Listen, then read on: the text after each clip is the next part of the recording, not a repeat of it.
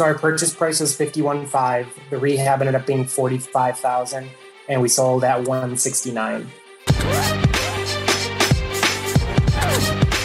This video is brought to you by Flipster, the nation's largest property database, including houses on the MLS and off-market leads, like pre-foreclosures and vacant homes. To find your next wholesale or fix and flip deal, start your free trial today at joinflipster.com.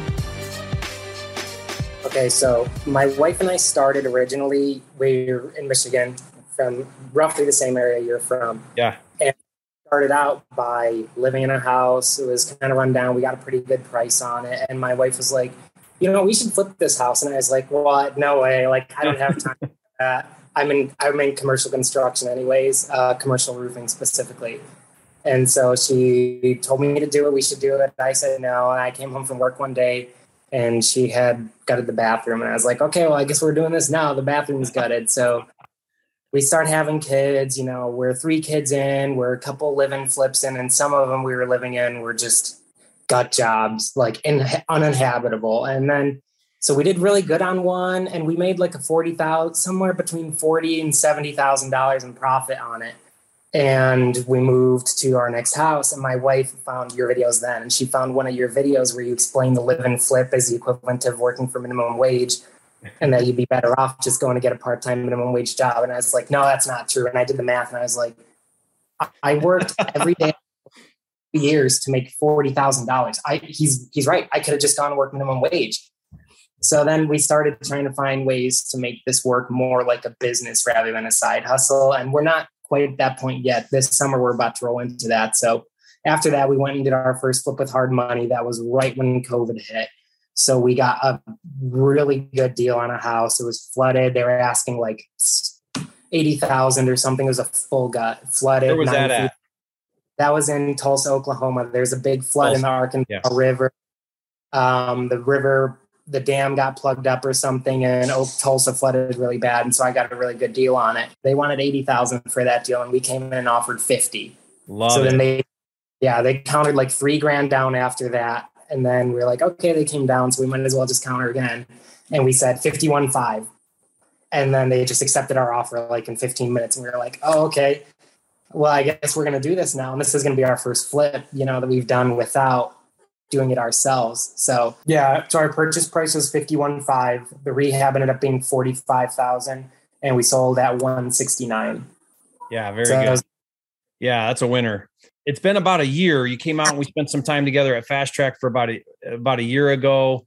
And are you now doing this full time, or are you still part-time in it? What's that look like? I have one more flip to go. I'm closing on a sale tomorrow. I'm moving those funds straight into another flip that I own cash. As soon as I sell, that's going to be a really big profit on that one. So one flip to quit and go full time. So awesome, Mark. Good for you. Let's talk about now and get into more of the details of a specific deal. And you put in the Fast Track Facebook page this deal you structured, and I loved it because you did a bunch of really cool things to put this deal together. So let's talk about what you did to really motivate the listing agent to go to bat for you. So tell us what you did there.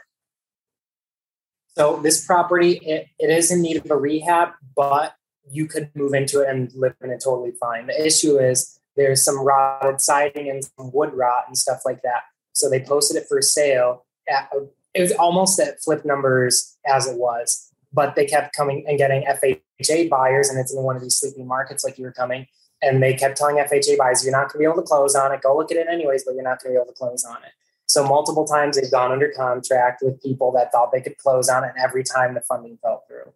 And the reason why, you guys got to think about FHA. So when you're in a market that's below the FHA loan limits, probably 90% of the buyers that are going to come are going to be FHA buyers. FHA has some strict criteria on the condition of the home if they're going to lend on it. And the reason why FHA is so popular is because it's a 3.5% down payment to get an FHA, and the credit requirements are lower. So they're easier loans to get into for buyers. But they have a loan limit. So there's a cap, and I don't know what it is in Tulsa, but it's like 275 or whatever it is, and then but those buyers fall through if the house is not in well enough condition. So that's what you're saying happened. They were trying to get a retail buyer. These FHA buyers would come, they would do the mortgage inspection and it would fail. And those buyers would not be able to buy that house. Yeah. And it's really ridiculous how the FHA inspections work. Cause like I said, you could just move into the house. It's fine. Yeah. Some of the appliances are already stainless steel. Like you'd have to paint the cabinets, if I was going to do more of a rehab on it, like glazed tiles, really light stuff like that. But there's like 4 pieces of rotted siding and some rotted fascia. And so no FHA buyers can buy it. So they're marketing it as a cash only. Yeah. Isn't that interesting? So once it went to cash as a cash only type of deal, now you were able to come in and get a bigger discount to get the deal, right?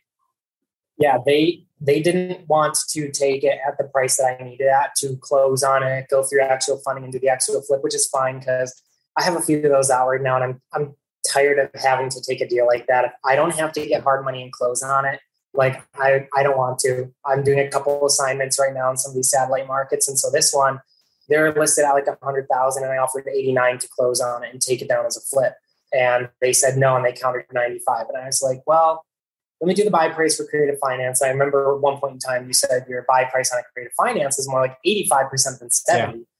So I did it. And I was like, whoa, this is like 75% if I take it at that and it's creative finance. And then I don't have to pull out this big loan and debt. So I approached it with them and she was like, you know what? I think they'd see the seller would be really interested in that because her husband just died. She's got tenants in it. He was doing a bunch of work to it. So that's why a lot of the interior has already been remodeled. And it's just this issue where he died and she needs to start making money off of it. And she doesn't have any money to finish the repairs. So that kind of motivated him too. Once I came in, I was like, hey, we'll make you a down payment of this much. I'll pay the agent. I told the agent I'd pay your commissions too. So she wouldn't feel like she was being cut out of a deal that got pulled off the market and aside on an owner finance. So I was like, how do I find a way to work this out where the agent doesn't feel like she's getting cut out of a deal? And I said, we'll pay your commissions cash at closing. Actually, we're not even closing on it. It's going to work out more like an novation where we make a down payment to the seller and we cover commissions. We're not actually going to close on it until we go to sell. Okay. So that is a novation. That is more of a novation. Yeah. And they're fine with it because they're not living in it. It's a rental. They just want to be done with it. They want the ease of no longer having to manage it or take care of it or worry about it. Right. So if you think about it, what do we offer sellers? We offer them peace of mind. So you're offering peace of mind by taking over the problem, and then they're being super flexible with how you want to structure it. On your case, you had to pay the agent commission. So I never offer creative financing on market without really making that agent feel comfortable that they're going to get paid. So you have to build in enough money to get that agent's commissions paid, probably closing fees. And then I try to get a little cash in the seller's pocket, something, so they walk out of there with something, right? And depending on the deal, maybe that's more, maybe that's less, but you want to try to get them something at closing. So on market, you've got to factor in a couple of those things. You're never going to pull off a zero down on market deal because how's the agent get paid? The agent won't even present that deal. So, that's what you did. You offered to cover those commissions. What did you offer to put down on it? $5,000 to the seller, plus they're about halfway under market rent to the tenant that's in there right now. So I offered them, we will continue that rent payment, which is $650, which is almost nothing. I'd pay double that if it was a hard money loan. Yeah. So I'm going to pay $5,000 down to the seller, those $650 a month payments, and then $5,000 to the agent, a flat rate of $5,000. Okay. So it's essentially double dipping because it's a 95 buy. So they're right around getting like the full double dip, right? Almost 6%. Yeah, it's a little over 5%. Yeah. But think about that. You're buying at 95. You're basically coming with cash of 10, right? Maybe some closing fees too. No, we're not closing on it. Oh, that's right. You're not closing on it. So there's no real closing fees. So think about this, guys. He's got a price at 95. Seller's getting 5, agents getting paid for putting the deal together. You're going to then now control this property with $10,000 in cash out. The rehab on this is about 20, right? Yeah, actually, since I made the post, the agent came to me. It was also part of the deal because I know the agent, I bought flips from her before. She is the biggest agent in this market. She has 120 rentals in this little town, and she also manages multiple more for other people. Mm-hmm. So I offered her before. So I said, Debbie, I'll make you a deal. If we do this, you can go and list it when it's done too. Yeah. So she's gonna get a triple on it. And on top of that, she came to me and said, I really don't think you need to do this big of a rehab because it's move-in ready. It's done. She said, why don't you go do the stuff to make it FHA livable and give me a week. I'll put it on the market. I bet I'd get you a buyer. So now the deal is going to be, we're going to take possession on it. We already have the contract signed. I just got cut the checks. So we're going to make the 10 grand to her and the seller. And then we're going to come in and do $5,000 to do a little bit of wood repair and then paint it. And she said, put it on the market. She thinks she'll be able to get a buyer within a week on it. So then I'm not even going to thinking. She said 140, but we'll probably list at 150. Okay. So the ROI that is bananas. Yeah, and not a lot of cash out on the deal. So guys, the way this novation works is if Mark were to buy it and take title, the problem with that, there's multiple problems, but the big problem with that is when he turns around to flip it, FHA has a 90-day seasoning rule. And it's not 90 days from when Mark bought it to when Mark sells it. It's 90 days from when Mark bought it to when Mark contracts with an FHA buyer. And FHA takes like 45 days to close usually. So it's not just the 90 days, it's another 45 days until you actually close. So instead, what Mark's doing is a novation means Mark never takes title. The seller and Mark have a price of 95. And then Mark's going to go market it to find a new buyer for, let's say, 140, 150. And then the transaction's going to go straight from seller to new FHA buyer. At that closing, seller's going to get their 95. Less the 5 they've already got, right? So they'll get 90 roughly. And then Mark will get the difference between that price and what it sells for. And when he subtracts out his cost for, paying the commission when he bought it and the rehab and closing fees, new commission to the new agent or on the resale, you should be netting somewhere around 35 or, depending on what you sell it for. But it's going to be a great little quick flip where you flip the thing. Hopefully you can, from end to end, I don't know, 45 days, maybe not, because it'll take you 45 days to close plus a week or two to rehab it.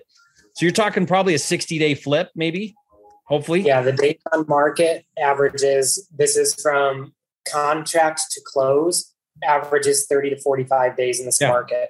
Everyone listening, why would the seller agree to do this whole creative thing, carry it, wait to get paid, take $5,000 now, get the rest later? The reason why is because Mark really wanted to buy this for cheaper, but he said to them, look, here's my cash number, which was what, 70,000 or whatever it was. It was like 85 and they're asking. Yeah. So here's my cash number. I'll pay more if you'll work with me and wait a little bit to get paid. You're not waiting that long, but wait a month or two to get paid the rest of it. And I can get you 95. So the best way to put creative deals together for me anyway, is I dangle my cash number. And then I say, here's my cash number. This gets you cashed out. You're done. You're off title. You get all your money. But I got to get a discount because I'm coming in with cash. Or if you'll work with me for a little bit, I'll give you a little bit now, 5 now, and I'll give you 95 total. But to get the other 90, I just need you to work with me for me to do these other things. And then I'll get you the rest of it in a month or two or whatever your terms are. So a seller who's not desperate for the cash now wants more later, but willing to work with you a little bit are the best type of creative deals to put together. So Mark, share with everybody what's been your biggest takeaway so far. Like if you're talking to somebody and they're working on their first deal or they're first getting started, what do you think has been the biggest thing you've learned over this past year doing 10, 11 deals? Probably perseverance, proof of concept. You hear it spoken all the time. Proof of concept. You have to prove the concept. And it's one thing to hear it. And I always would just write it off until I was finally just like, nope, let's just do it. I'm going to do this many offers a day and I'm going to get a deal. And then I just followed it and I got one and I was like, okay. and I kept doing it. And it's at the point, it's like when I was at the Fast Track, you spoke about the dip, and it's like dip happens, and now my momentum is starting to build up, and it's getting a lot more exciting. It's less stressful. I'm starting to lock up more deals. I've got assignments and under contract and title and stuff like that. And so, I would just say the perseverance, and you have to know it's not going to be instantly. You're going to go and be doing all these deals. Some people do, sometimes you get very lucky, but once you get through the eye of the needle, the world is open up to you on the other end. So that's mostly what I've learned through the process. Love that advice. Great advice with that perseverance. And, when you talk about that proof of concept, what it does is it just gives you so much confidence when you go through the process and you come out the other end. Even if you don't make very much money, you see the process work, and then the light bulb goes off, and now you have that confidence. And what happens is internally you say, well, I did it. What would it look like if I did it again and again? And what would it look like if I did it, a couple times a month and 5 times a month? What would it look like? And you start really believing now that it's possible to build a 6 and even 7-figure business and income doing this. And so it's exciting to kind of go from that, like dabbling, or you have all this fear and doubt, to just be persevere, put in the work, just do the steps, get that proof of concept, and then focus on those processes and systems and start to navigate more towards a business where you've got a model now and consistency with how things happen. And next thing you know, you're off to the races and you're really building an amazing business. And so that's really cool. Love that advice. Well, guys, leave a comment and say, Mark, you're a flipping genius. Congrats on your success, Mark. Keep sharing too, the things you're doing. I love hearing from you about the deals you're putting together, and it's very inspiring. So continue to share that. People get a lot of inspiration seeing someone, it's one thing when I say, oh yeah, I did this deal, but when you say it, it's a different story, because, you were in everybody else's shoes not very many months ago, right? Where you're brand new and you're trying to get that first deal. And here a year later, you've got, 10, 11 deals under your belt. And what's going to happen now, Mark, is you're going to continue to build on that momentum, right? That's that dip. You get through that dip, and it's like trying to push that boulder up the hill. But as you continue to do that, you're going to round the corner, and then you're going to see deals come faster and easier and bigger. And that's where it gets really exciting. So continue in that progress.